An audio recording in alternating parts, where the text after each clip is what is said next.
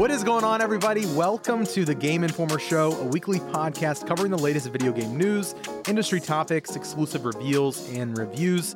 I'm your host, Alex Van Aken. Join me each week for a chat about your favorite games, past and present, alongside Game Informer staff, developers, and special guests from around the industry. This week, I am joined by Blake Hester. Hello, Blake. Hello. It's a pleasure to be here. How are you? I'm all right. I'm chilling. Yeah, good. Yeah. I'm glad you're here. We are also joined by Jill Grote. Hello, Jill. I need to be called by my official title, please. Oh, I'm sorry. The Indie Informer. Thank Jill you so Grote, much. hello. Great to be here. And of course, well, not of course, because this is going to be a surprise, I think, for a lot of people who aren't on Twitter. But he couldn't stay away from the smell of his bone, his dog food.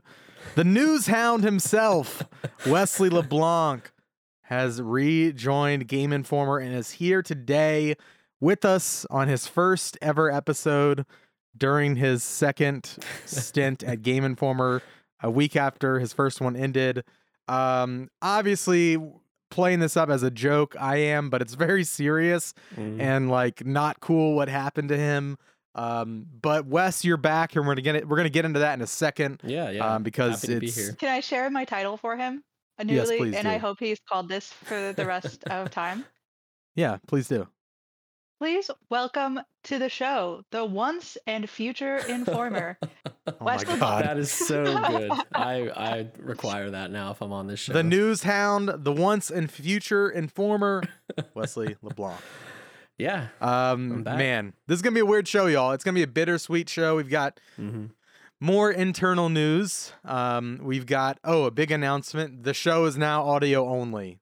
There is only one video editor on the team now. We aren't backfilling Static's position for the time being, and I want to be able to work on things that I want to work on, and I need to free up bandwidth where I can, since I'm the only video editor on staff. So I made the executive decision, approved by Reiner, to turn this thing into audio only going forward. Now, does that mean that, there will never be a video version of the podcast? Not necessarily. I think around big industry events, if we're in the same room together, it'd be fun to have a video version. I think if we ever get a studio, I'd want to pursue that again. But for the time being, working from home, having only one video editor, this is what we're doing. And I think it's going to free up a lot of time for me to pursue exciting things on the video page, as well as, we're going to be working with a freelance podcast editor soon. They'll be announced once everything has gone through on the back end. But yeah, it's a little weird being in the hosting spot with Static being gone. He's actually on the road to California right now. Still hasn't announced where he's going, so we'll talk about that sometime in the future. But yeah, again, if you want to follow him, keep up with him, make sure to go follow him at Studnick76. He's been a huge part of this show for so long. Even before he was host, he was, producing the show alongside former hosts. Yeah, so go give Alex some love. Tell him we miss him.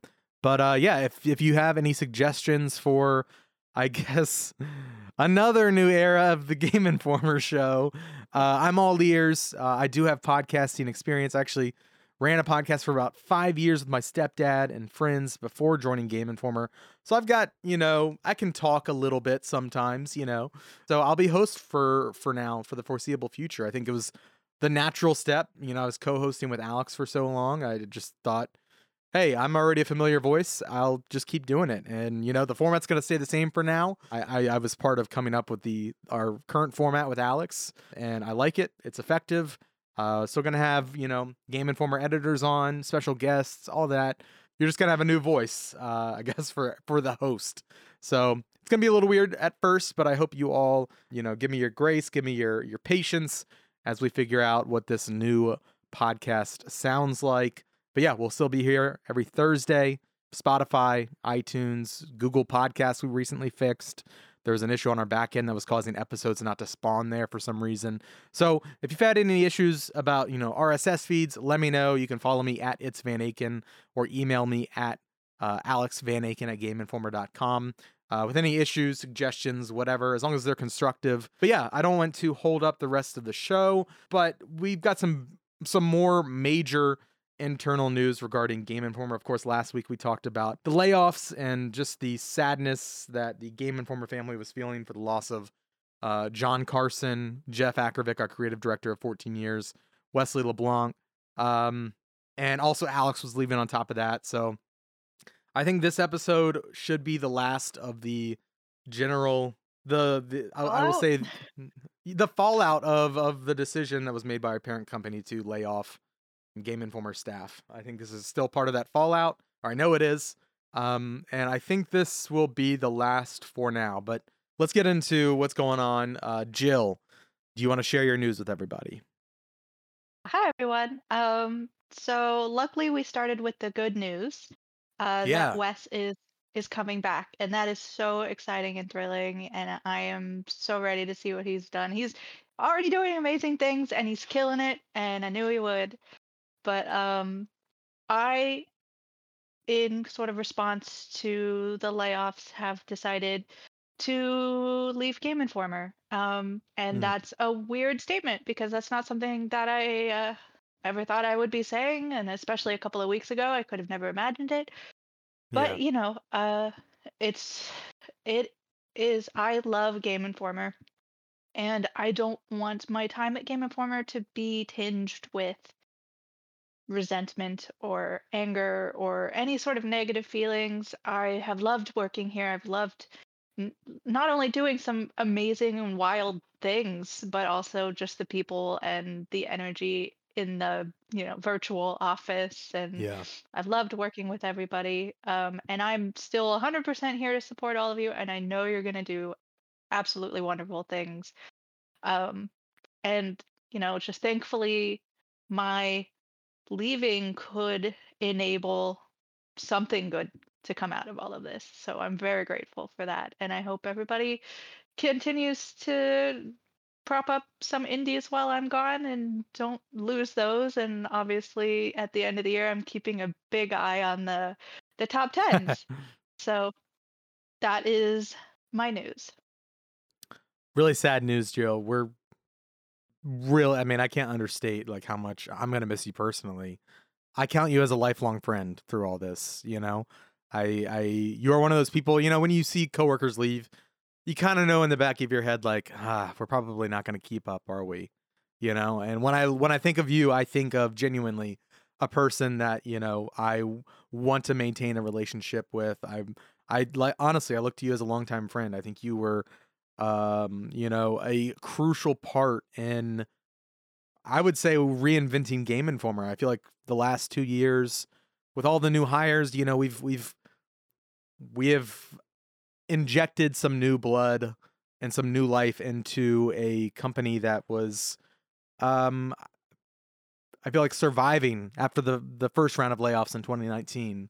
And I think, from anecdotally, I've heard just, how bad it was here and how people like you who come in with like this positive, fresh spirit, and excitement about their job and games, just really from what I have understood, and from my perspective, that has helped to, renew Game Informer and, help drive forward this new vision.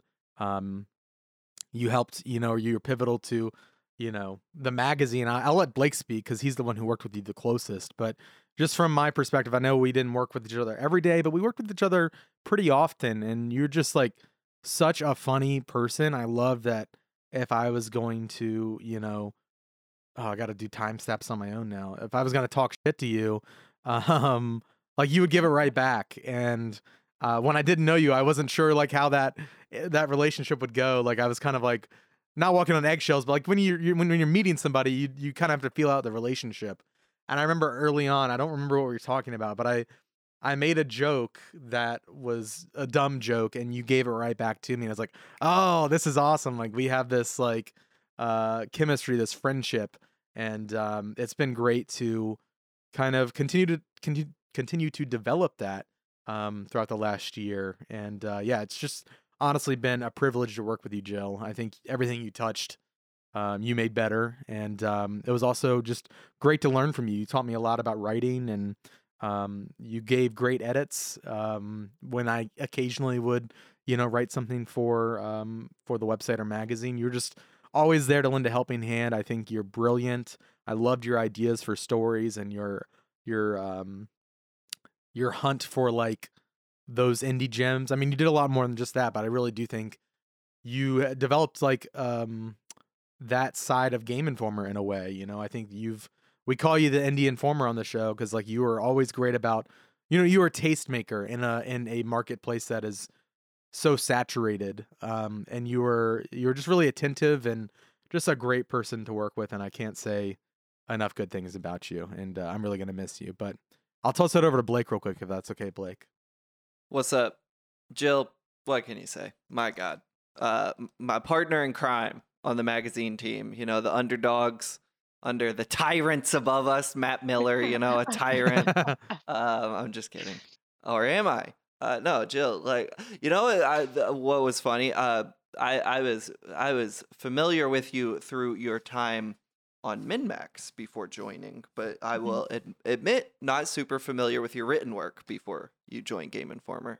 You were someone I really enjoyed on the MinMax show, and I remember when our first issue meeting you were ever in, you had your idea to talk to indie developers. Not about like their game or whatever. Well, I guess kind of about their game, but the kind of the pitfalls and the less glamorous parts of being an indie developer. You talked to the Tunic team and Stardew Valley team.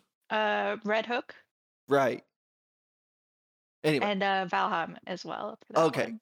Yeah, I remember you pitching that idea and it being out the gate so strong, and just being like, not surprised isn't the right word, like very impressed that like you were hitting the ground running that hard. Because I remember when I started at Game Informer, I pitched like the most softball shit ever.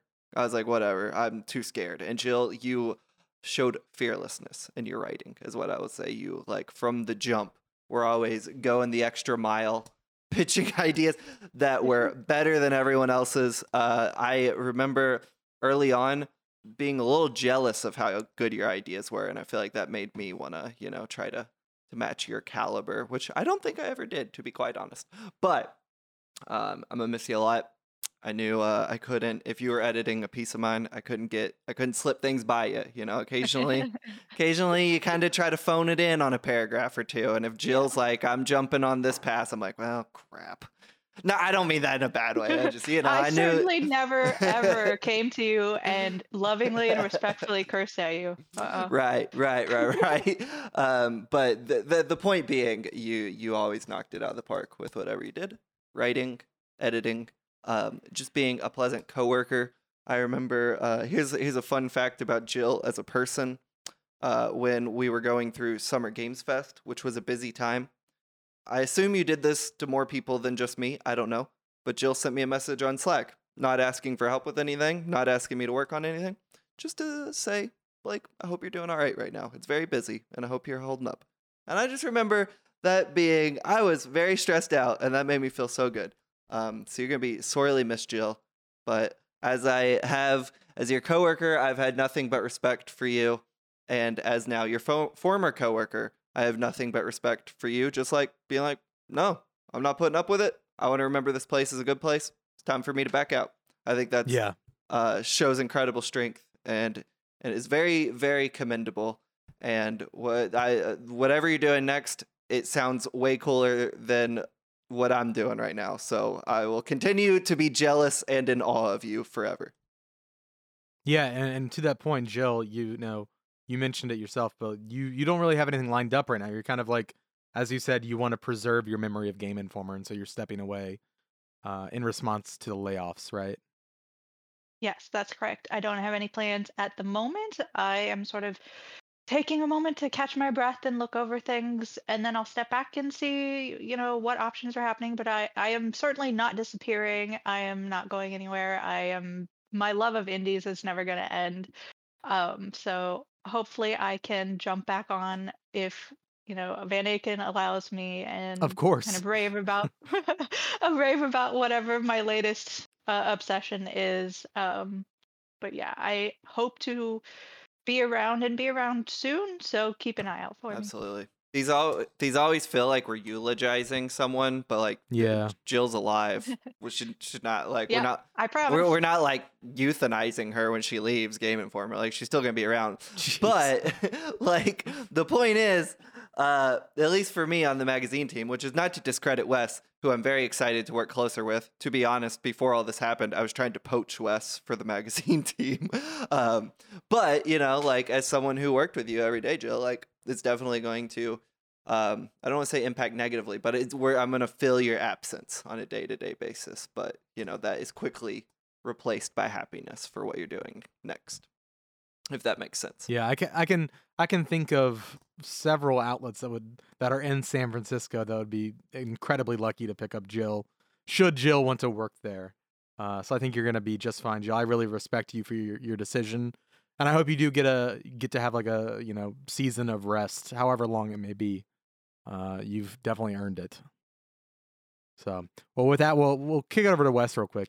Yeah, with Jill, she got hired a few months before me, and I was on the online side. She was on the magazine side, so we didn't get to work together too much.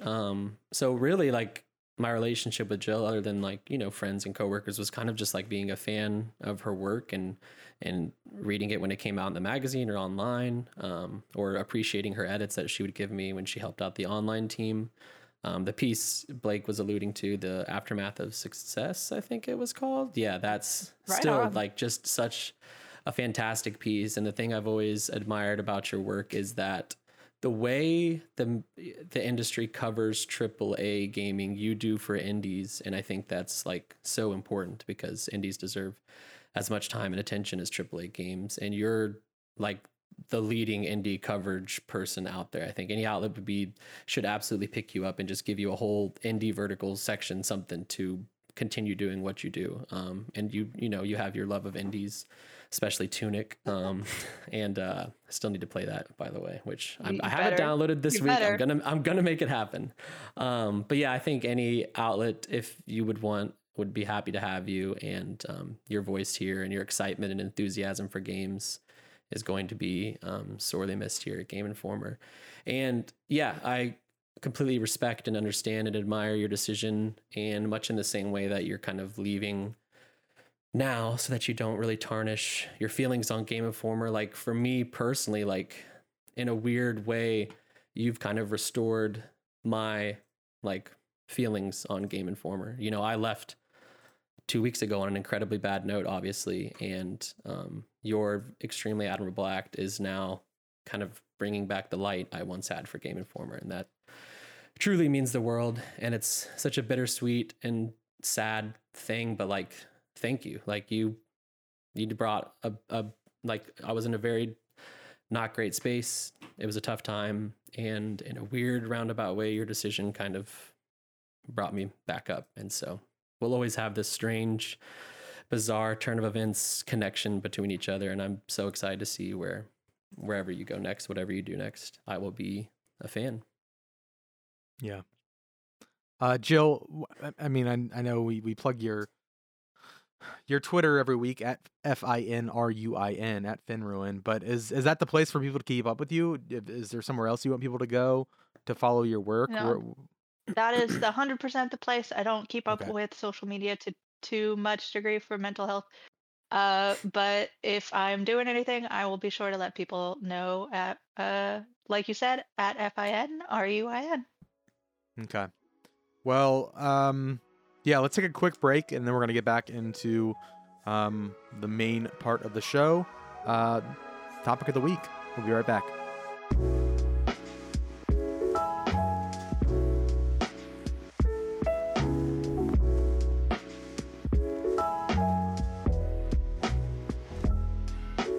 Welcome back to the show. Topic of the week this week is our Stray review discussion. It is the game about being a cat, published by Annapurna Interactive, developed by Blue 12. It is a short adventure game. You play as a cat in a walled-off city from the surface, and you are trying to reunite with your cat friends and helping out some robot citizens along the way. It's a really neat game. I've really enjoyed playing it. But we've got Blake here who actually reviewed it for us. He scored it an 8. He really liked it, it seems. Blake, let's talk about Stray. How you feeling? I mean, it's kind of like you said. You play as a cat in a walled-off city. You hang out with robots. It's really cool. This is a game I had been interested in for 7 years. Well, how long ago is 2016? Has it been that long? Yeah. Whenever it first showed up in Kill Screen magazine or on their website, God rest their soul. That's when I started being excited for it. Every now and then this game would like show up in a GIF and be like, what the hell is this little cat game? And it was like, that's one of those games you see, one of those games where it's like, man, that looks great. That's definitely never coming out. And then lo and behold, it actually came out. And it's awesome. Like I kind of feel the same way about Neon White as I did for this game. Obviously, I liked Neon White quite a bit more, scored it higher. But like in terms of what I wanted from a game I was looking forward to for this long, just delivered. It's just a fun little cat simulator. I have not played all of Annapurna's games. I find their shtick to be a little rote at this point. So I don't know if other games match Stray's in production quality under their umbrella, but as far as the Annapurna, I'm not sure they do. As far as the Annapurna games I've played, right, this feels like the most production heavy game, and it's rock solid, gorgeous. Like it is just so fun to look at the world. And then I think, because you're playing as a cat, it very cleverly implements kitty stuff into the game. Like you kind of have to, not as much as I would have liked, but to a successful degree, you kind of have to rethink your approach to like playing a video game. Because for example, in any other video game, you would walk up to a door, maybe it's like, or a gate that's gated off. You're like, well, I can't get through that. And this one, there's nothing to it. You're a cat. You just keep walking through. And that's a very minute, not very interesting example, but for lack of a better one popping into my brain right now. It's just a small way where you're like, oh, yeah, of course I keep going through this tiny opening. It doesn't matter.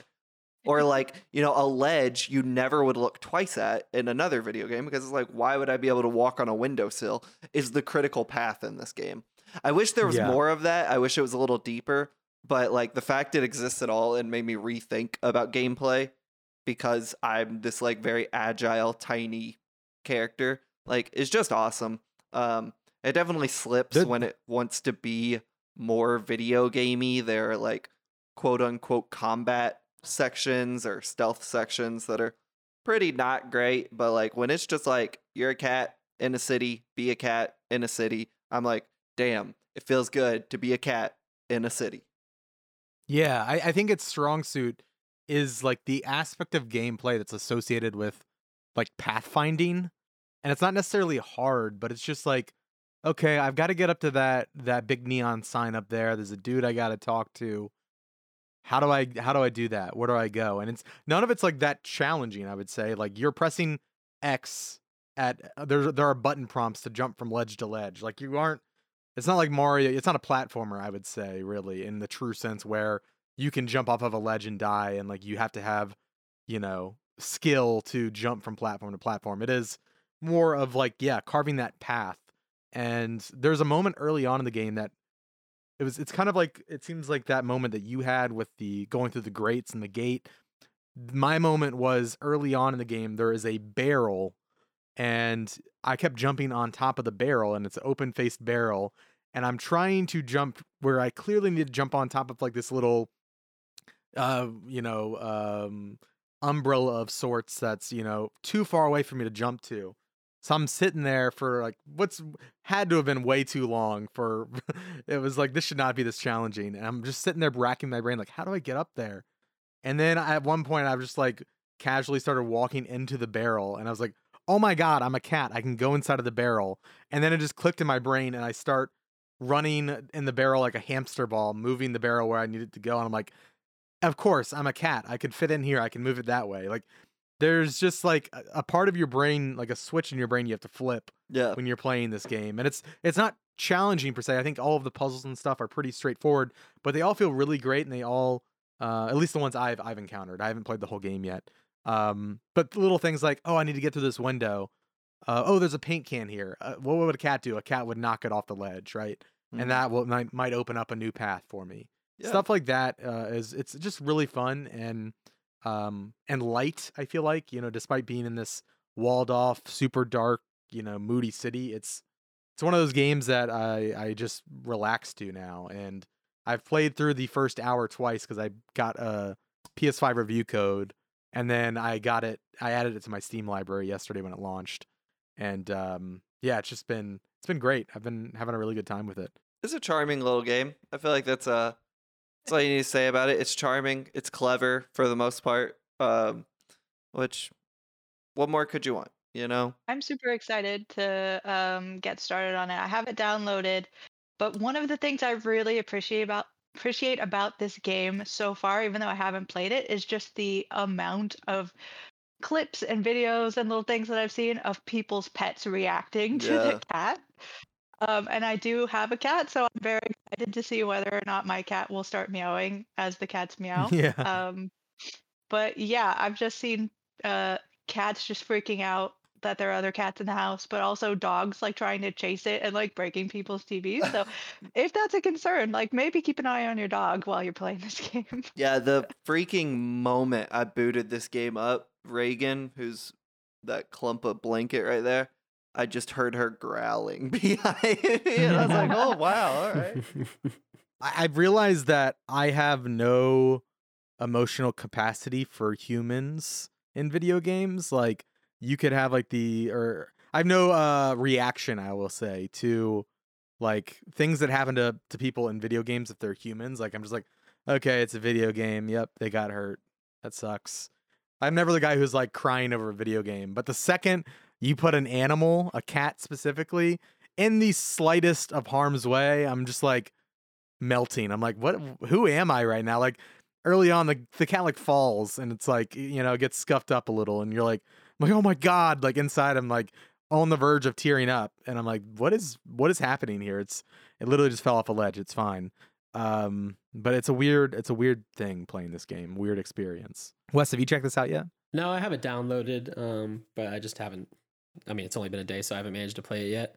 And I've kind of been disconnected from all things gaming given the past few weeks, so I haven't read any reviews or anything yet, but I will read yours soon, Blake.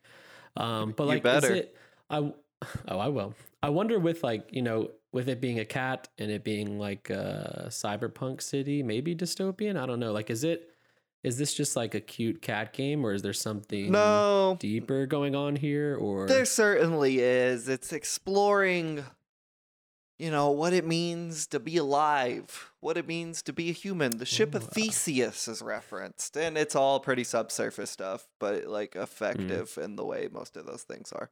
But like there is like a deeper thing than just like you're a cat up to some mischief. Like, you definitely like spend time talking to the citizens of the city, which are all androids, and kind of unpacking the the uncanny valley of seemingly being a inorganic object that has gained sentience. Not the cat. The cat's just a cat. So there's like deeper stuff going on there for sure, but it's fine. So the cat is not sentient beyond? No, I mean, it's real smart. They like kind of. So you have like a little buddy with you, a little robot named B12, who acts as your translator. They never really explain this, which is fine. I don't know why they would explain it. It would be stupid if they did. But like, so the people in the world basically talk to B12, who translates what they're saying to you. And there's actually a funny moment where it took me a while to realize, because, sorry, I guess spoilers, B12 just isn't there for a moment. No one was talking to me anymore, and I was like, this is weird. Where's the interaction? And I was like, oh, it's gone. So there's stuff like that, but the cat's just like a cat. Cute cat. Okay. I actually I like the idea of people trauma dumping or asking this cat to do things or all these deep themes going on, and the cat's just doing what cats do, which is like, I don't really care. I'm just, You do definitely play awesome. As like the smartest cat in the world, you know, able to solve like my cat moderately difficult video game puzzles. Like, you're a smart cat for sure, but you're also just chilling. I mean, real cat, like my Wilson he can open cabinets and go inside and close them behind him. Like, I feel like he's one step away from being able to solve logic puzzles in real life. So it's not that far removed from reality. Yeah, sure, Alex. If there was some sort of treat at the end, I'm sure my cat could I've seen video. Have you seen the videos of like the cats that like press the button? Push the button? Yeah, to talk and communicate. There's one of a dog on TikTok where like they have been training this dog for months to use this pad, and it would be like, think of like Twister, but when you put your foot on the pad, it would emote for you, and so it would say, I'm hungry, or outside, you know, whatever. And so the dog was like learning to use this thing to communicate. And there was this one video where they put a mirror in the living room, not to like mess with the dog, but the dog happened to recognize itself in the mirror, and I remember. Yeah, he saw it in the mirror and he pressed the button that said who. And the owner was like, "That's you, sweetie. That's you." And then there's like a moment of silence and he like looks distressed, and then he presses the button and it says help. And I'm like, "Oh my God, you've just unlocked this dog's brain, and it is now self-aware of its existence." What if we used more than 3% of our brain, you know? Wow. Same deep, question. Man. Every time I hear that statistic, our percentage drops. I feel like I use 2% of my brain on a good day. You know what? I feel like I'm maxing out this bad boy. Yeah, as evident by that odyssey you just took us on about pets. You know what this game has though is you walk around the world and you can scratch at doors and like sleep on blankets and whatnot. Yeah. It doesn't do anything for you. It's just fun, and you can walk up to a robot and press a button and you like brush against its leg, and then its little face lights up with a heart, and you're like, that's gaming, baby. People want to talk about this God of War Ragnarok, but can I take Kratos and cuddle it him in a bunch of blankets? I bet I can't. Sony Santa Monica probably spent $400 million on that. It doesn't have a cuddle button. Get out of my fucking face. I was playing on the DualSense since Blake took the only PC code, even though he doesn't have a Steam Deck. I was really upset about that, but it's fine. That's such a bizarre... Why is that bizarre? Okay, first and foremost, you only wanted that code so you can play it on the toilet. I'm literally reviewing the game for my job, so you'll get what you get. That's fair. But I did play on the DualSense, and when the cat purrs, the controller like rumbles a little, and it's real cute. Oh, that's fun. I should have taken the PS5 code. Sorry about that. No, it's no worries. Take both of them.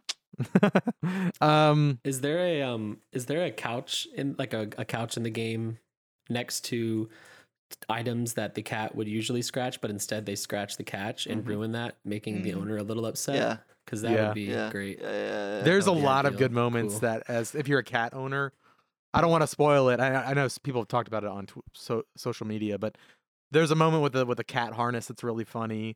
Oh yeah. Like I was like, this is so good. And I wonder if those moments are lost on people that aren't cat owners and aren't familiar with like those. I don't have cats. Are you asking if Blake had the credentials to review this game? I am. Yeah. I don't have cats, but like I've been alive on the earth, and that's so true. I understand how cats operate. That common thing in the world. Well, I mean, I was ignorant to a lot of cat stuff until I had a cat. Is that when you play Call of Duty, are you also like, I don't know if I have the credentials to play this? The first time my cat walked by a wall and did like a little backflip off of it, I was like on Instagram stories like, my cat just did this, and somebody like messaged me and they said, yeah, all cats do that, and I was like, cool, thanks. Not all cats, man. Yeah. Well, that's Stray. Do we have anything else we want to say before we move on? I'm still pro dog. Wow. I played Stray and I still think, oh, we're not on camera anymore. Never mind. I'm still, unfortunately, Stray couldn't win me over. I still think dogs rule, cats drool. Stray Would 2. the game have been better with a dog? Yeah. If they made a sequel and it was a dog, would it be Dude, better? that game A would 9 out be of 10. so funny because cats like are smart creatures and dogs are dumb as rocks. It would be so funny to play as a dog. Also, this just reminded me because cats are also a little dumb, but not dog dumb because dogs are dog dumb. But like you can put your head in a paper bag. Yeah. The controls completely invert because you can't see. Oh my god, that's so amazing. funny. And then you can't take it off. You have to just like mess with it for a while until it finally shakes off your head. It's awesome. Good game. That's amazing. Good game. Real good game. I like it a lot. It's given me a lot of laughter in a otherwise poopy time. You should build Gundams. I should. I think I've told the story on Don't the show. encourage him, Finnegan. Run. I'll take you to Hub Hobby after we finish recording. I gotta go. Well, I'm in Virginia right now, so Oh yeah, never mind. yeah. We could FaceTime each Show other, your and I'll go to the hobby dedication. store here. You go to the one there. I bought like $200 worth of miniatures after Christmas with my Christmas money. And Yeah, what'd you do was with those like, the next day? Yeah, return them. You know the story. I felt so bad. I was like, thank God it's a different employee because the amount of time he invested in me getting this sale, I wouldn't have been able to face him, honestly. Why'd you return them? Because I knew I was hyperfixating and I was going to drop it in 2 weeks later, like all my other hobbies, but I kind of wish I would have just indulged. Yeah. And maybe I will. Maybe I should indulge in that. Because I think it'd be very therapeutic painting miniatures. I've actually got a couple that I didn't return, so I just need to paint. I don't paint mine. Y'all, we've gone down a rabbit hole here. We have. I don't we paint- have I don't it's even all know it's how we got gaming here. adjacent, you know. I don't paint mine. Look. Here's this not a true rabbit hole. I gotta go to Hub Hobby because I am expensing a Gundam for work. So Dang. this is work related. That's right. I'm putting it on the corporate credit card. Thank you, Zach Hovland. Elliot Is that how Wilk, that shouts works? out. I gotta grab dinner later and expense it. I had to Yeah, ask. I'm only here for a couple of days. What can I No, expense? I had to ask for permission, but I will say Aw. after some events a couple weeks ago, I did try to get Alex Stadnick to nefariously use his corporate card to buy like $80 dinner. He didn't do it. He's a better man than me. He didn't succumb to it. Yeah, but I did convince someone at Game Informer to let me have $40. So Wow. I'm excited to see you build it. On stream. Twitch.tv/Game Informer. yeah, Blake's a streaming man now. yeah. But, They're calling me the new Ludwig. Is that a Oh, wow. streamer? Yeah. Is that yeah. one? Love that I absolutely knew you had taken that moment, and they're like, "Oh God, who's a streamer? What's a streamer name?" Well, it took me all the ones that immediately popped to mind were people who have definitely said like slurs on camera and are still make millions of dollars a year. So I was like, hopefully Ludwig's fine. Yeah. Ludwig's Yeah. the guy that like did the like 80-hour month-long live stream, right? I think so. Sure. He seems cool. I'd be. I friends saw with him play Rust one time Friend of the on show. a server Ludwig. with people. Let's take a quick break. We're going to get Reiner in here talking about Live Alive and his time in Las Vegas playing Saints Row. So we'll be right back after this.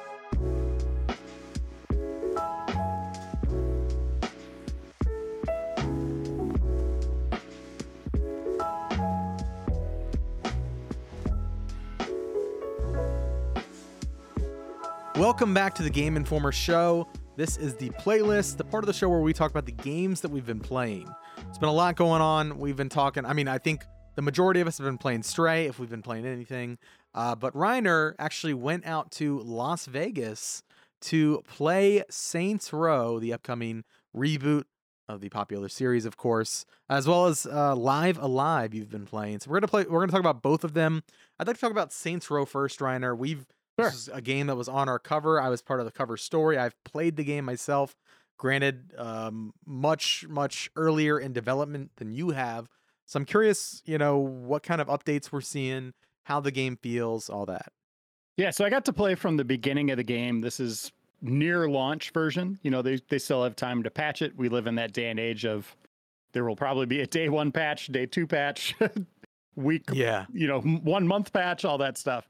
But I got to play 4 hours from the beginning, and they just said, do whatever you want, basically. So, I started out with the campaign and then got to do some side activities, and just kind of the general takeaway is I really enjoyed it. I'm a big fan of Saints Row 3. I like the goofiness and superhero aspect of 4, but I think it started to lose its way at that point. Went really silly with that DLC where you went to hell. This is back it's hard to bring that back down after you've kind of reached that ceiling of ridiculousness. Yeah. And this is back to 3. And what's interesting about it is it's like 3.5. That is both a good thing and a bad thing. And the good thing is it's the formula that worked the best for Saints Row, and they're picking away. They're hitting that as hard as they can. The bad aspect of that is it does still kind of feel like an old gen game. It's very ambitious in terms of scope and the amount of content there, but it's all a little rough, right? Like gunplay doesn't feel as good as you want it to be. The graphics aren't quite as sharp as you want them to be. The art design's great, don't get me wrong, but it's like the level of detail just isn't quite there in the animations and vehicles and stuff like that. But those are minor complaints. If you like Saints Row 3, I think, in my 4 hour span, I was like, yeah, I'm right back there. I'm glad I'm playing a new Saints Row in this vein. Lots of fun stuff. Got to play it co-op. So I got to wow, awesome. Got to see some of those hijinks where when your friend jumps in, you get a new mission that's unique to you. They don't know what you're doing, and it could be just drive in oncoming traffic, which is something you do anyways because you're getting experience points for doing that. But if you do that for a certain amount of seconds, you unlock a prank that you could play on your friend. Okay. They were hinting at this during the cover story, but wouldn't say what it was. Okay. So I didn't get to pull off my prank, but the guy from Volition I was playing with did. And as I'm mid-battle against the swarm of enemies, a swarm of bees is all around me, like blanketing most of the screen. They're not hurting me, but they're just messing with me and messing with my my aiming and all that stuff. And he's laughing his ass off, right? But it's like we finished the battle and the swarm of bees was still on me in the cutscene. So it's got that kind of goofiness to it, that level of absurdity that almost breaks the game, but works because it's Saints Row, if that makes sense. Yeah. I like that there's like a lack of self-seriousness there, which I guess is kind of what that series has become. How does the wingsuit feel? Because that was the wingsuit and the vehicles were the highlight for me of my time. I played for a couple days. It was the same build over and over, probably like 2 to 3 hours of actual content. But I kept going back to the wingsuit and I kept going back to the cars because I felt like both of those were the most promising. I agree. Like I think my biggest concern is the gunplay. I thought it felt really weak. But the stuff that I really liked was, like I said, the more mobility, the traversal felt really fun to me. Yeah, I'll start with your first question about the wingsuit. It feels great. Diving in it has the momentum you'd expect. When you're gliding, I kind of want it to be a little faster, but it feels good, right? Like you feel like you could do what you want, weave under a bridge. Like you have that kind of mobility. The cars are ridiculous. They don't make any sense physics wise because you could turn on a dime and then you could just have them kind of jump to the left or right to smash into other cars like Burnout, which is fun because you're smashing cars. But if you're if you're a gearhead, you're just gonna be like, this isn't how cars operate. But in terms of gameplay mechanics, it's fun. And then what was your last one? The last question? Oh, it was just more of a remark rather than a question. And it sounds like you had a similar experience. The gunplay kind of being one of the weaker aspects of the game. I really kind of dove into that for a bit. The gunplay, it has a lock-on system out of the gates. So when you kind of hover over an enemy and you pull the look down the sights, it hones in on the enemy. It frames them perfectly. And then you can kind of flick up on the analog stick very quickly to get a headshot. Yeah. So you can kind of move very quickly from enemies and line up headshots. And that feels really cool. But just the act of aiming doesn't have that intensity you usually have in games where you don't really feel ownership over that action. You could turn all that off in the options, but the way the game's designed is to have swarms of enemies, pockets of enemies come out almost like a shooting gallery in a lot of the battles I was in. So you want to have that. You got to take them out fast. you got to be dodge rolling and moving around and relying on this kind of aim assist to help you along. Again, I like it the other way where it's freeform and I'm lining it all up myself and I feel like a badass doing that. This is a little gimmicky and gamey, but it kind of works again because it's Saints Row, right? Like you're just bodies dropping left and right. There's all sorts of wacky stuff going on, explosions, and it all kind of fits together. Word. That's out in August, right? Is that end of August? Okay. Yep. Okay. I'm excited to play that one. I'm looking for that game to just like allow me to turn my brain off and just run around an open world for a little while. I probably won't even finish it, but like I'm just looking forward to a game that doesn't take itself seriously and I can just have fun in. And I'm excited. The pranks seem like, I was very curious because they brought that up a couple times, but couldn't elaborate at the time. That sounds like incentive, because originally I was like, I don't know if I want to play this co-op. That's sounds like the kind of incentive that I would want. Just like, it almost reminds me of like, hear me out, Risk of Rain, and the way that game does things that totally break the game and don't make sense, but it just lets you do it and doesn't get in its own way, and the game is better for that, even if it doesn't necessarily make sense. So I'm down for the wacky, Yeah, that's Saints Row. It's like 1 minute, I'm a human character that's in a very dramatic moment saving a teammate. The next one I'm playing as a toilet. That's how it goes in this world. And it's kind of cool. They have their own little market kind of locked up of being this goofy open world experience. And I'm glad they're leaning into that and getting it back to kind of the basics of the series. Awesome.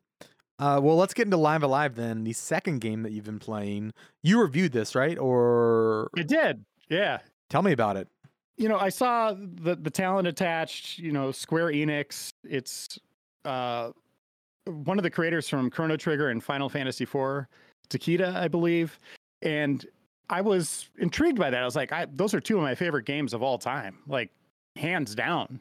That's kind of why I'm where I am today, is because of games like that on Super Nintendo. That's where the passion really kind of set in. So a game from this creator that never came stateside, that has been remastered in that HD 2D format.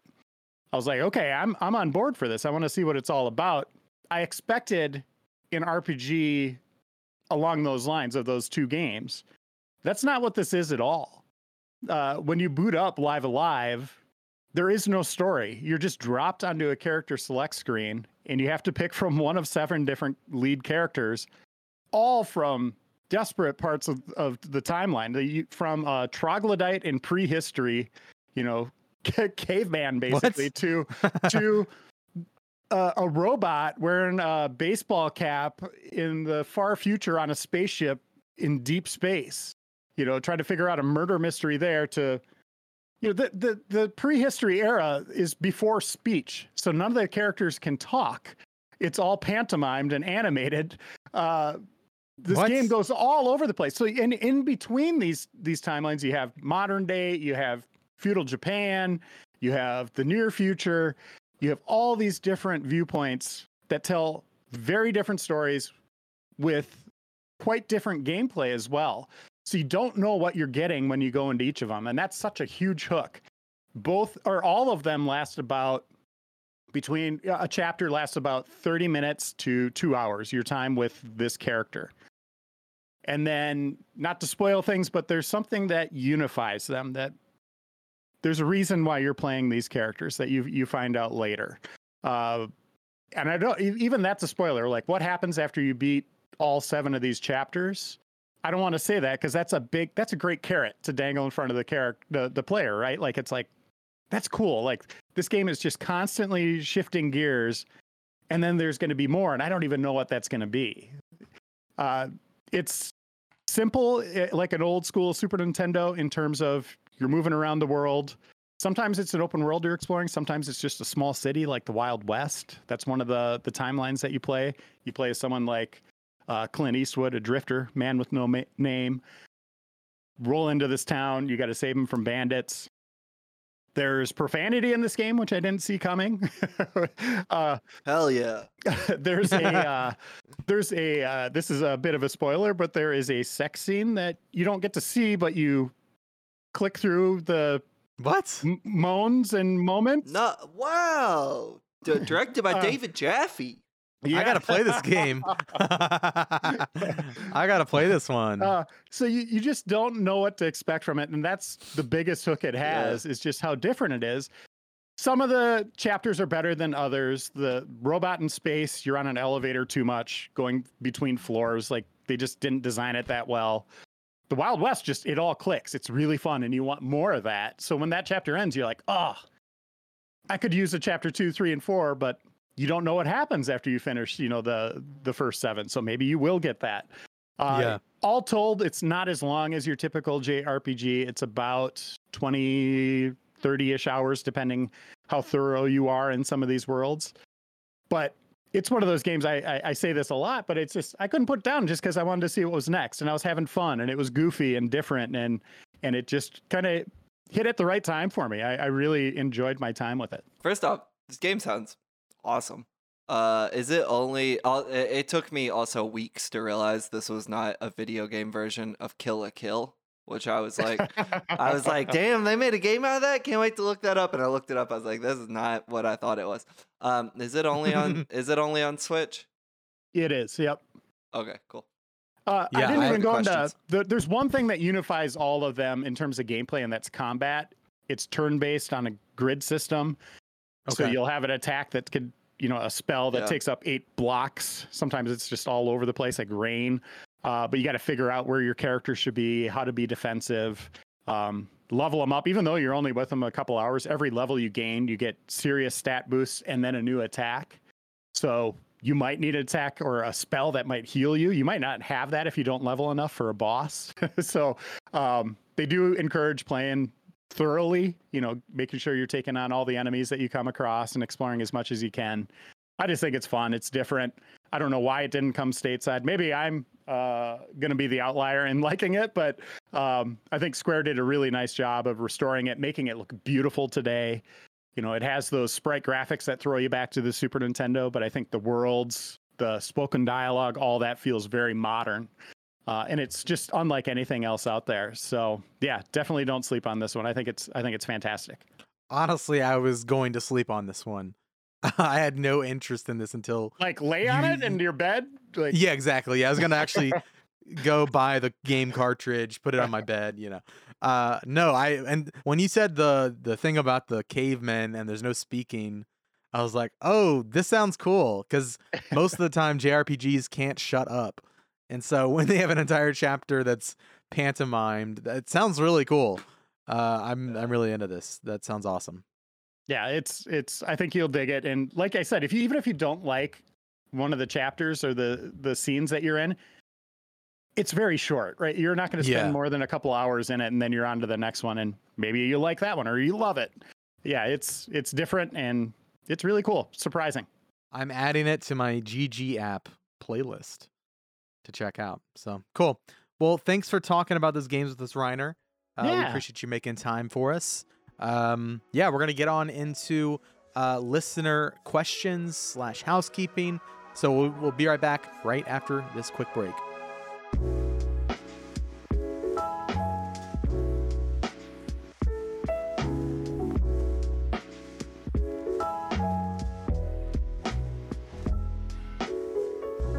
Welcome back, ladies and gentlemen. This is the Game Informer Show. We are jumping into listener emails right now. You can send all of your comments, concerns, rants, hopes, dreams to feedback at GameInformer.com? Nope. Podcast at GameInformer.com. There it is. Alex, take it from here. Yeah, well, actually, Blake, we're going to do housekeeping first before we get into listener emails. But okay, come on. Housekeeping always starts doing my off. best. Hey, you did great. You should host this show, man. Yeah, so many are saying this. We've got no new podcast review this week. Listen, I get it. Lots been going on. Family vacations. Stray was coming out. I'm trying to think of other big events that happened in the last 2 weeks. Yeah, I can't think of anything. You haven't had time to leave a review. Maybe you didn't want to. I get it. But I'm here to tell you today, please, God, leave me a review. It's just me now. Alex is gone. I need to validate my skills as hosting. So even if you want to send me a 3-star, I'll take it, honestly. I would prefer 5-star on Apple Podcasts and Spotify. But, you got to be honest, but at least be constructive with it, okay? I don't want any of these 1-star, you've got a neck beard reviews that they send me on YouTube, okay? My peers are going to see this, so please make it a good review, and I'm going to shout you out on the next episode if you do that, because you're doing me a solid here. You're making me look cool in front of my, Alex Stadnik. He's going to be listening. He's going to be like, this man's not getting any podcast reviews now that I'm gone. But I got to prove him wrong, So please go leave a review. It really does help us out. Helps us climb the charts on Apple Podcasts especially. So I really appreciate it. Really, really do. Do you think your peers read the reviews? Oh, absolutely. Definitely They don't have anything Really? better to be We doing. talk about it. I mean, I We don't. have a group, I don't. like a group Discord. A we all Facebook sit and group? read I them. don't go Yeah. read podcast reviews for like GameSpot's podcast. That's why you're not in the group, Blake. Yeah. My mistake. My mistake.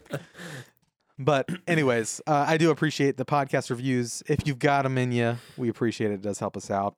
Website features. We wanted to, and magazine. I want to spotlight some stuff you should go be reading on GameInformer.com. And in the magazine, which you can actually get a digital copy of the magazine.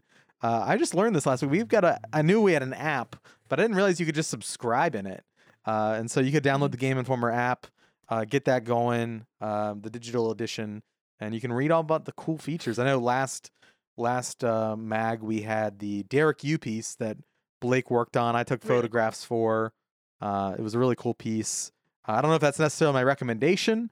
I mean, it is a recommendation. I guess it will be my recommendation. I didn't want to take it in case that was Blake's. But he did a great job pulling that piece together. I mean, being on that trip with him, climbing caves with Derek Yu, the creator of Spelunky. I don't want to say too much because we've got more coming on that, but Blake did a great job. I really like the personal angle and like I almost felt like I was reading, a chapter in a book rather than like a piece about a video game. And I really liked that. Thank you. It was real Thank cool. you. So good job, Blake. And if there are any other game developers listening right now that would like to have me come put them in harm's way the way I did Derek Yu, let me know. I'm open. We went spelunking with the creator of Spelunky. Maybe Hello Games. I mean, y'all made No Man's Sky. Let's go to space. I'm trying to go to space. Imagine what we could do. IO Interactive. Oh God. You can go assassinate targets. What's up? Gosh. What's We need up? to make this an entire long continuing thing. We'll call it Escape Blake. Yeah, that'd be From cool. Tarkov? Do Go it. to hell with id Software. Yeah. We're going to Tarkov. You know what was the story I really wanted to do for a while was and then it just didn't work out with the pandemic was not too long ago someone on Twitter uploaded images of actually I say not too long ago, this was like early pandemic, uploaded images of the town or the city that Verdansk was based on. Wow. And it was far more one-to-one than I anticipated. Maybe not in terms of layout, but in terms of landmarks. And I was like, it would be so cool to go there. But now it's 2022. Warzone, obviously still a big deal, but not as big a deal. Also, Verdansk, I don't believe is in the game anymore. So, unfortunately, ship has probably sailed on that one. As for my recommendation, read the whole dang magazine. How can I choose one? Just go read the whole thing and buy Tyson chicken nuggets. You'll open the magazine, you'll see an ad in there for Tyson chicken nuggets. Go buy some. Yeah. Especially if you can click a link in there. Get you some chicken nuggies. You deserve it, folks at home. They're dino shaped too, I think, if I Hell remember yeah, correctly. they're dino shaped. And if you're a vegetarian or vegan, Morningstar's got you covered. Don't know if they buy ad space on our magazines though. All right then. For me, I will draw attention to the two pieces of Jill's I mentioned earlier in the show, The Aftermath of Success. It's an excellent piece about Valheim, Stardew Valley and Darkest Dungeon. And Making of Tunic, of course, from the world's #1 Tunic fan. And then also, what was it? I just read it in the magazine, the Sonic one, Indie Takeover or something you wrote? Indie Invasion. Yes. Yeah. Definite theme. Yeah. It's a great theme. It's you do it better than everyone else. And yeah, read Jill's pieces and follow her work. That's what I say. Can I go again real quick? I realized I shouted out chicken nuggets and not a piece. Yeah, you should probably change that. Okay, Yeah, go ahead. Jill has a piece on the Kirby series that I will be honest, I didn't know anything about Kirby before I read that, other than he's a little pink ball. And I read that piece and found it endlessly fascinating. I love pieces like that, where it's like a topic I don't really care about, and then by the end of it, I'm like fully engaged with the piece. And I remember editing that Kirby piece and being very into it. Also, did we put the pictures in it on the online version, Jill, of like Miyamoto There's and the everything? one picture of all. Don't give away the secret. It's not Miyamoto. I'm just kidding. It's MiHoYo, Yes, we do the have creators that. of Genshin The Impact. picture. Yeah, that's right.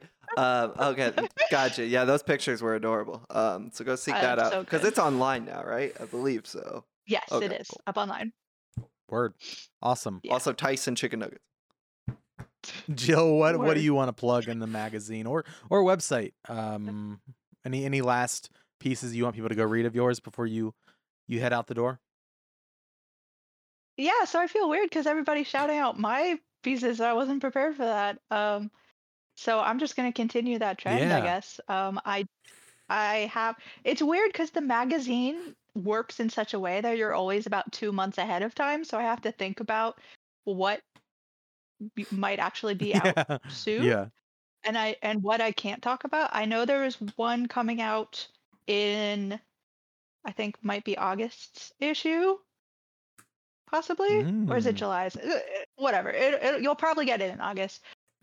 Where I talked about E3 and sort of looked over the history of that and had some really cool conversation pieces to kind of pick apart for that one. So please keep an eye out for that.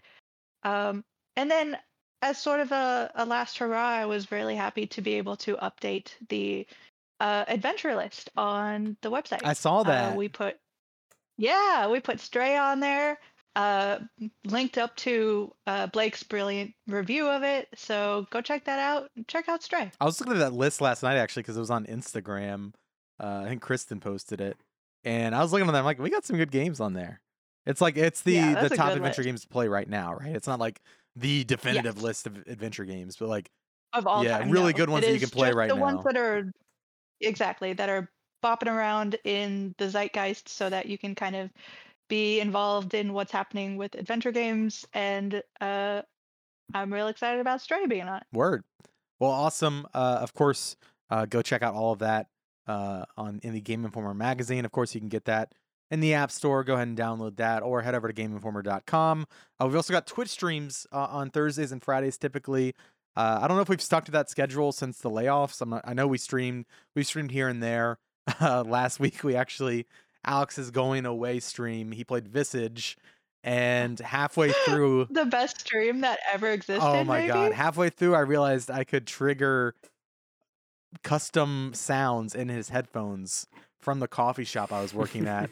That only He could hear, but it's through, and the stream could hear it. Alex and the viewer could hear it, and we had a lot of fun with that. He was playing Visage, and just so many noises that went into his headphones that scared the hell out of him. It was a lot of fun. I played the unseen ghost, who was just a Yeah. little too happy. I think I'm gonna try to get that one up on the YouTube page. I typically don't do our Please stream do. archives Please, because they're please do. awful for our SEO health on the channel, but that one's important to put up. I think it was so much fun.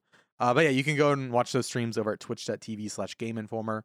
Be sure to follow us there. You can follow us with alerts so you do get notified when we go live. But typically, yeah, we do aim for Thursdays and Fridays. But maybe you'll get some bonus streams here in the future with now that Mr. Blake is set up and rear into stream. So we'll see what happens there. Head over to youtube.com/GameInformer this week.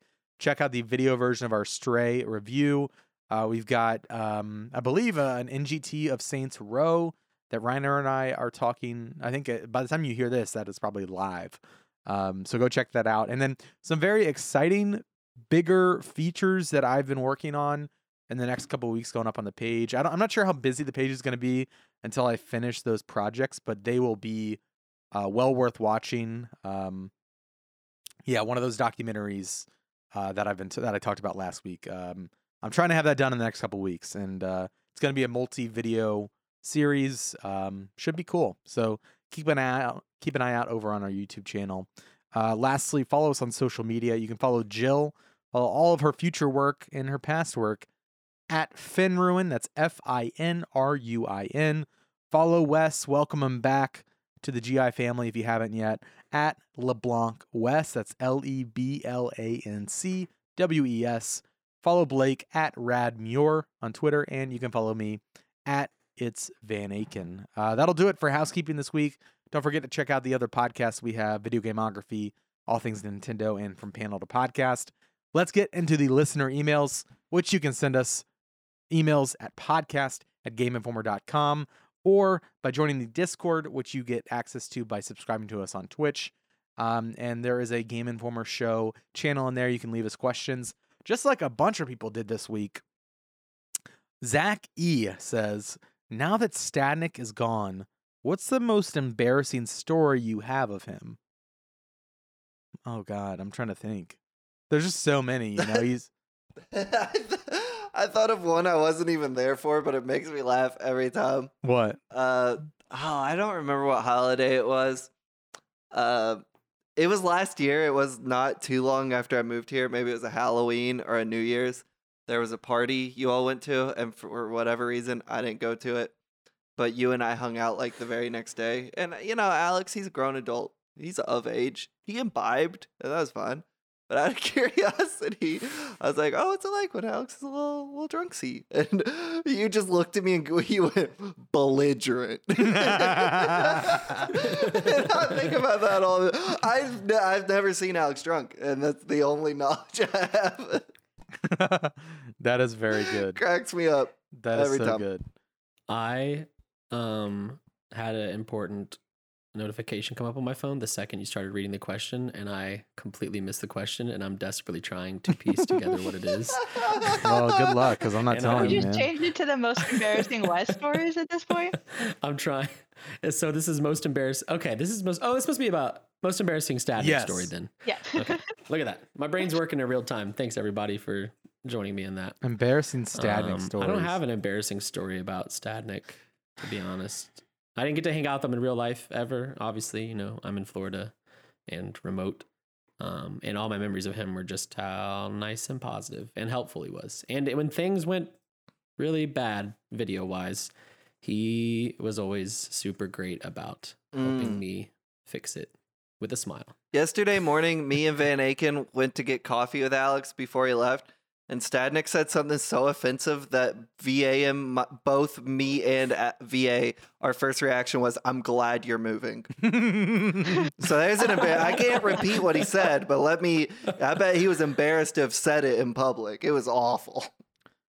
Man, I don't know. The only thing I can really think of is there was one time we were all recording the Game Informer podcast, and we wrapped, and immediately the look on Stadnik's face just turned to like ashen white with like anger and fear at the same time.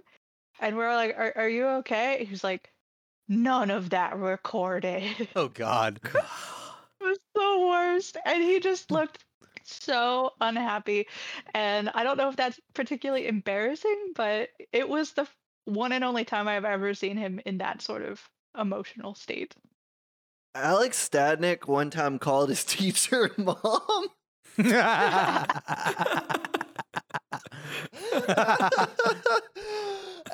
Stadnik one time farted in church during silent prayer. Oh, I hate it when that happens. I can't even get through these. The power of the Lord. Yeah, I don't know. He wasn't I feel like he didn't do that many embarrassing things.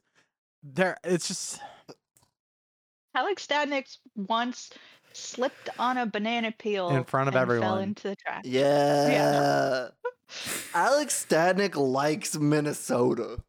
Oh, That's embarrassing. Top 5 embarrassing moments when Alex Stadnick told us that Minnesota was in the top 5 skylines of the world.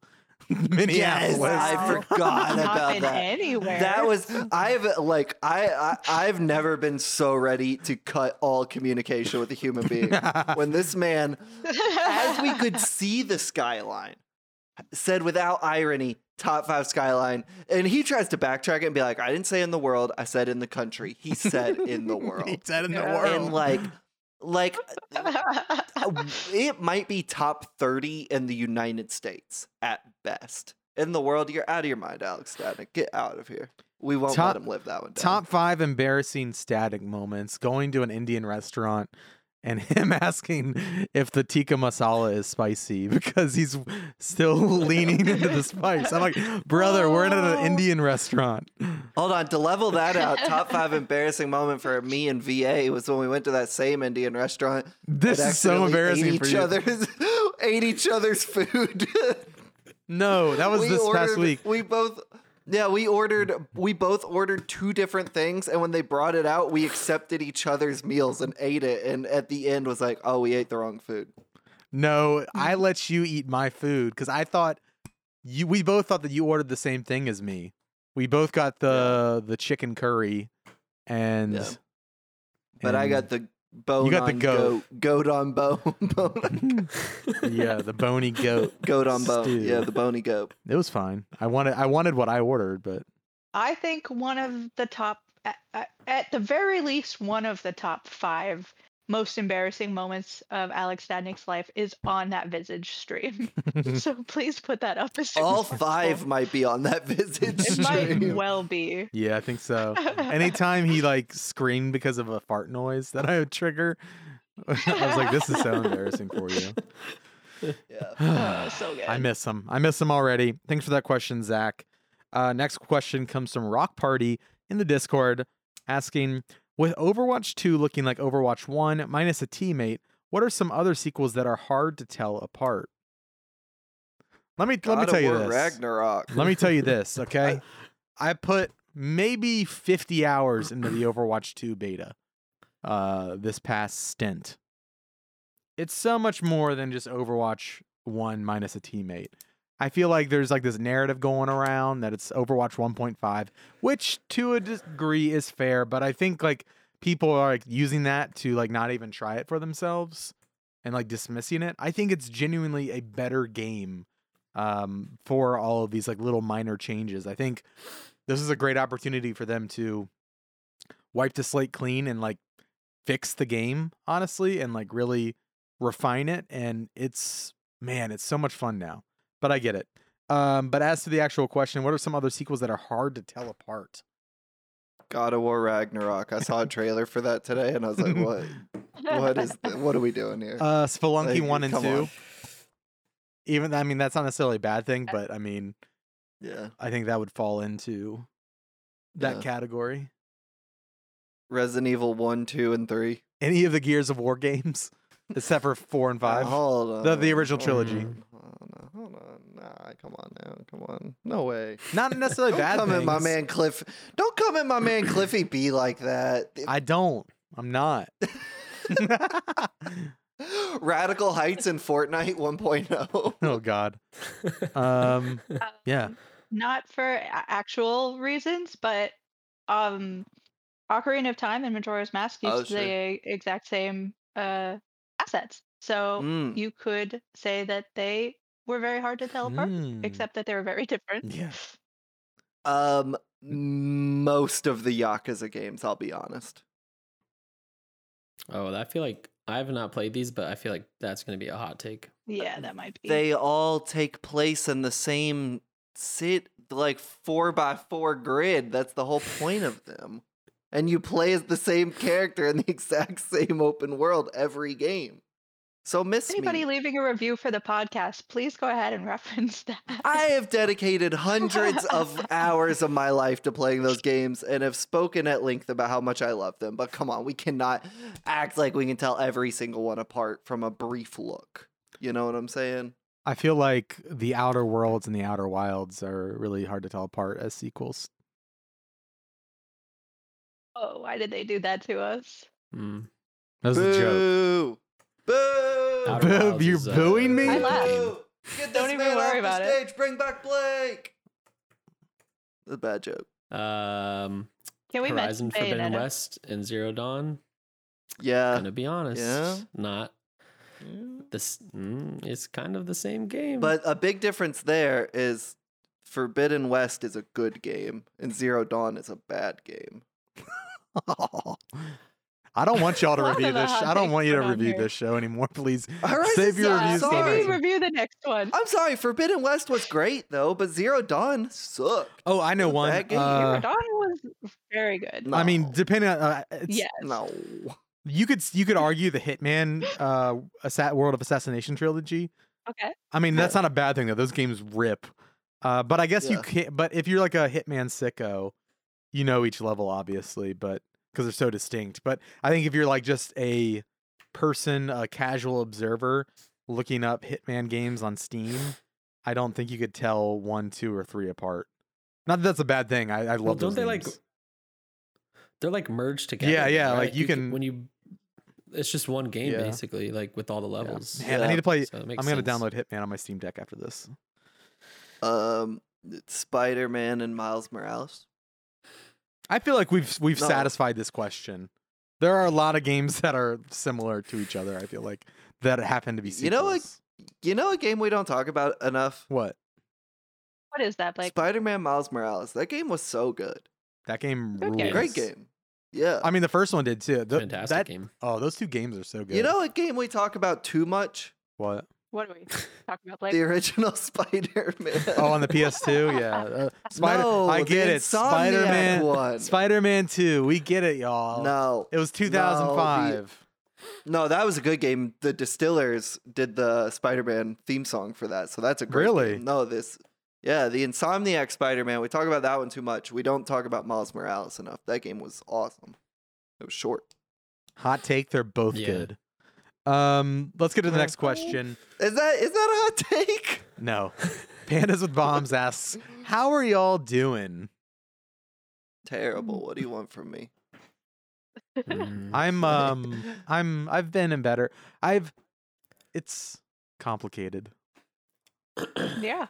I've spent $300 to $400 in the last month and a half on Gundams. How do you think I'm doing? Clearly I should. needs help. Yeah, clearly I'm going through a crisis. I bought another But thank camera you. lens, so Yeah. which was the price of like at least 10 Gundams. Okay, where it's not a pissing contest. No, here, I'm not. Oh, I was Yeah. using that. I was just. Last time you bought I anything wasn't very trying to expensive piss recently? on you. I was trying to compare the prices to what you were talking about. I you think I dingus. could build a camera lens at this point as good as I've gotten at building Yeah. these Gundams. I bet you could. Yeah. That does translate directly Yeah. to 2 pieces of Absolutely. glass and Yeah. some plastic. You know what's crazy about these Gundams is like some dude definitely went to school for like 8 years and got like a doctorate in engineering, and he makes those Gundams. And I I'm sit sure and he build loves them. it. Yeah, and I'm sure he does, but like, and then I sit and build them in my apartment while watching like Sea Dog VA game streams. It's like, man, a lot of money went into this thing right here. Here we are. I'm doing It's a bad. great thing. Pandas with A bombs. gift to the world. Doing really bad. Yeah. Yeah, it's a weird time.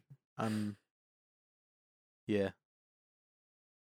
I Yeah. think Wes and I are both very conflicted on how we feel and like a lot of mixed emotions. Someone asked me that. I think Hanson asked me that right after I announced that I was leaving Game Informer, and my initial reaction, and probably still where I am, is like I'm feeling sort of everything all at once, everything you can imagine, all at the same simultaneous time. It's like, so I'm heartbroken at what happened and all of the layoffs and having to go through that. I am excited to see what's going to happen to my life. I am thrilled that Wes is back and that I could do even the tiniest bit to make sure that he could continue on. I am devastated that I wanted to be a Game Informer for so long and I didn't get the chance to really be one. For as long as I wanted to. I like Stadnik before me, I thought that I was going to be, a decades tenured, Game Informer and have that time to build up rapport with the community and be able to meet all of you in person at some point. And it's just so many emotions that are really, really high and really, really low, and sort of can't deal with all of it in the middle at some points, and it all comes in waves. And Wes. Yeah, it's weird. I on that same note, something I've been talking to like my friends and my wife and my family. The weirdest part about a job like this is that it's more public facing than most jobs. Mm-hmm. So Jill, you having to announce you're leaving, or me announcing I'm being laid off or coming back, like it's very hard to work through those emotions already, but then you also have to like it plays out publicly in front of your peers and other people in this industry and fans and that kind of stuff, or people that like your work. And it's a very strange feeling, because I think in most jobs or like career workplaces, like when you leave a job, you just do, and then you do what's next for you. And it's not like this, like it's been weird. And I'm sure there's going to be podcasts or shows or stories about you leaving, Jill. And it's weird knowing that there's a podcast out there about my leaving, or John's leaving, or Jeff, or not, or leaving, or getting laid off and everything. And it's like such a strange place to be in when you're working through all these emotions and then watching others like discuss it online, which kind of goes back to the whole, is Twitter good for society? Probably not, but yeah, it's been a weird spot. I'm obviously very happy to be back with this team. I hate that it's at the expense of, Jill leaving. That's really the only reason I'm able to come back. There's a universe out there. On that flip side too, I'm going to cut him off for that one, because that is such a high note of my leaving for me, knowing that Wes gets to come back. So it's such a weird thing to hear him say like that he has negative feelings about that, because for me, that's one of the most positive things about this. Yeah. So that's just a tangle of complicated emotions. Yeah. There's an alternate universe where none of this shit happened, and, we're all working with the people we worked with last month, and nobody was worried about layoffs or anything like that. But it's not this universe, unfortunately. But things are better. I mean, on the flip side of what I was talking about with like having such a public facing job, there's benefits to that. And Jill, I'm sure you're seeing all the love today. Like that feels good when you're announcing you're leaving, or when you've been laid off. Like it's nice to have all these people rooting for you and throwing support your way, and job opportunities and all this kind of stuff. So it's a double-edged sword. Is that the saying? I don't know. But yeah, I'm excited to be back with this team that I truly do love working with. Yeah, we're happy to have you back. I think if I'm being sincere, life has not been great for the last 4 months. My dad's been in the hospital since April 6th. He's still there. So he's been in there 3.5 months. Still in the ICU, respiratory ICU. Can't speak to him still. I went to visit him today for the first time in a month. It is that part of life is really sucky. All the layoffs are incredibly sucky. Losing Alex, he wasn't leaving because of the layoffs, but having him leave, somebody who I consider a close friend, even though I'm happy for him, and think he's making the right decision for himself, it's still, a factor.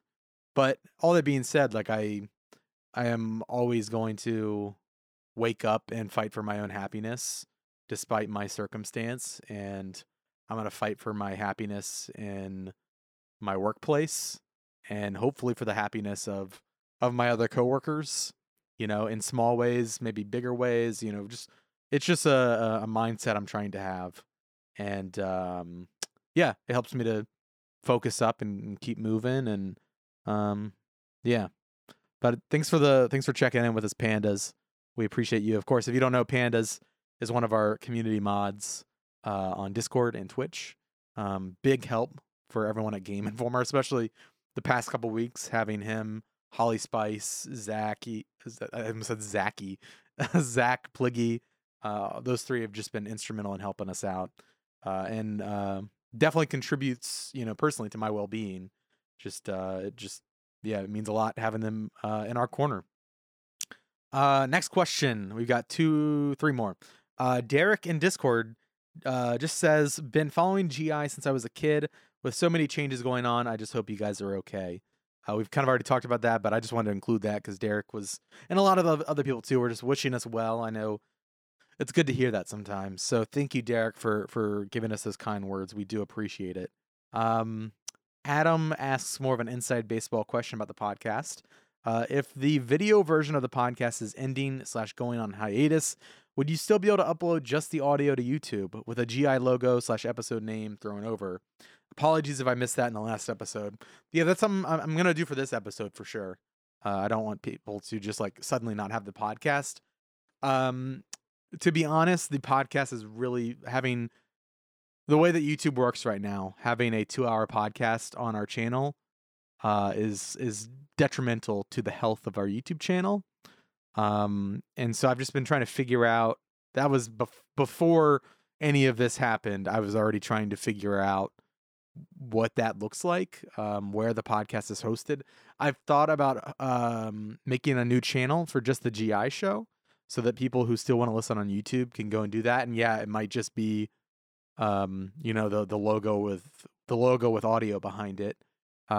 If there is interest in that, to be honest, it's going to take me a couple weeks to set that up if there is a lot of interest for that. But in the meantime, yeah, it is going to be audio only on podcast platforms. But know that I'm open to doing that.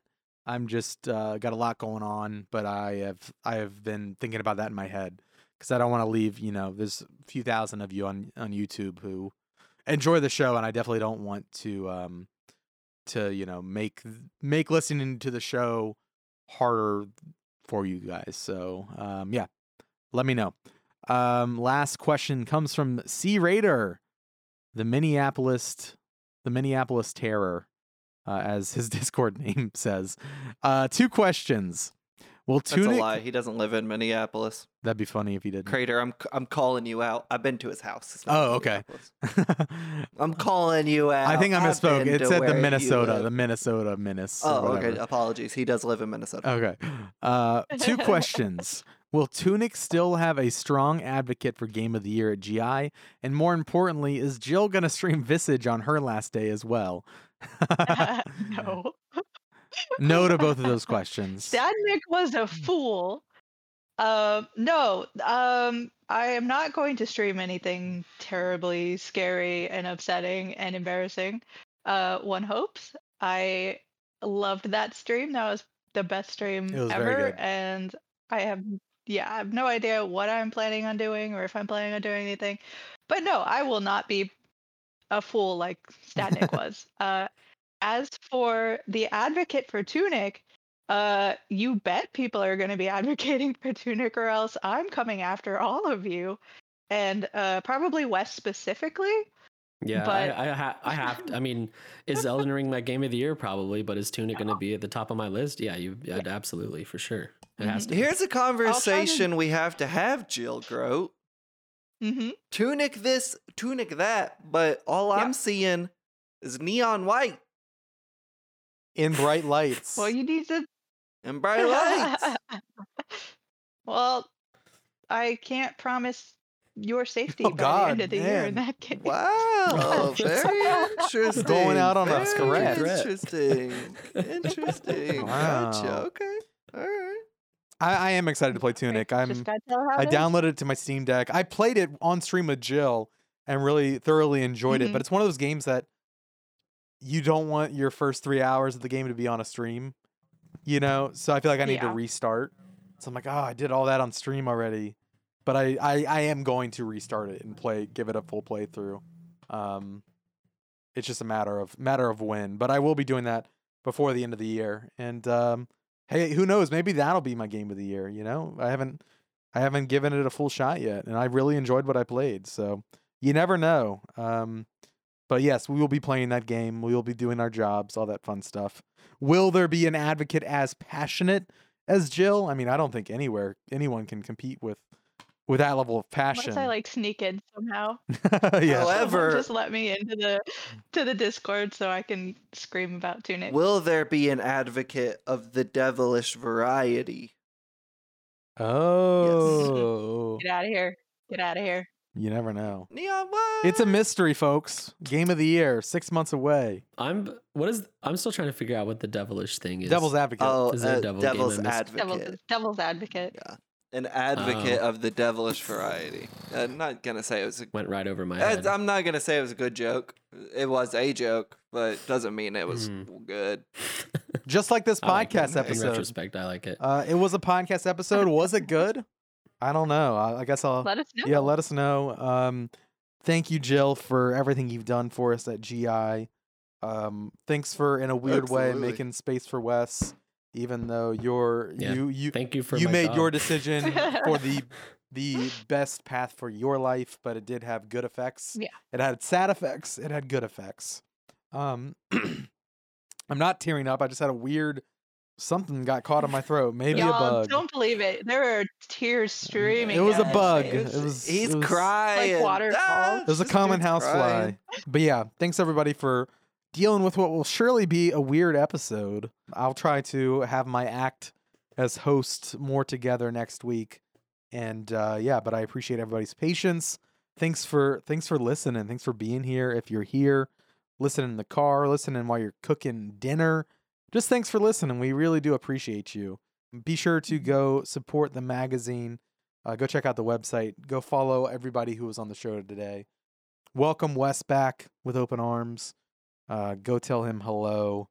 Whenever, I don't know when his new start date is, because he's currently hasn't started again yet. But it will be soon. Make sure to go read his pieces. I know he's excited to get to work again. So yeah, I think this is the end. Goodbye.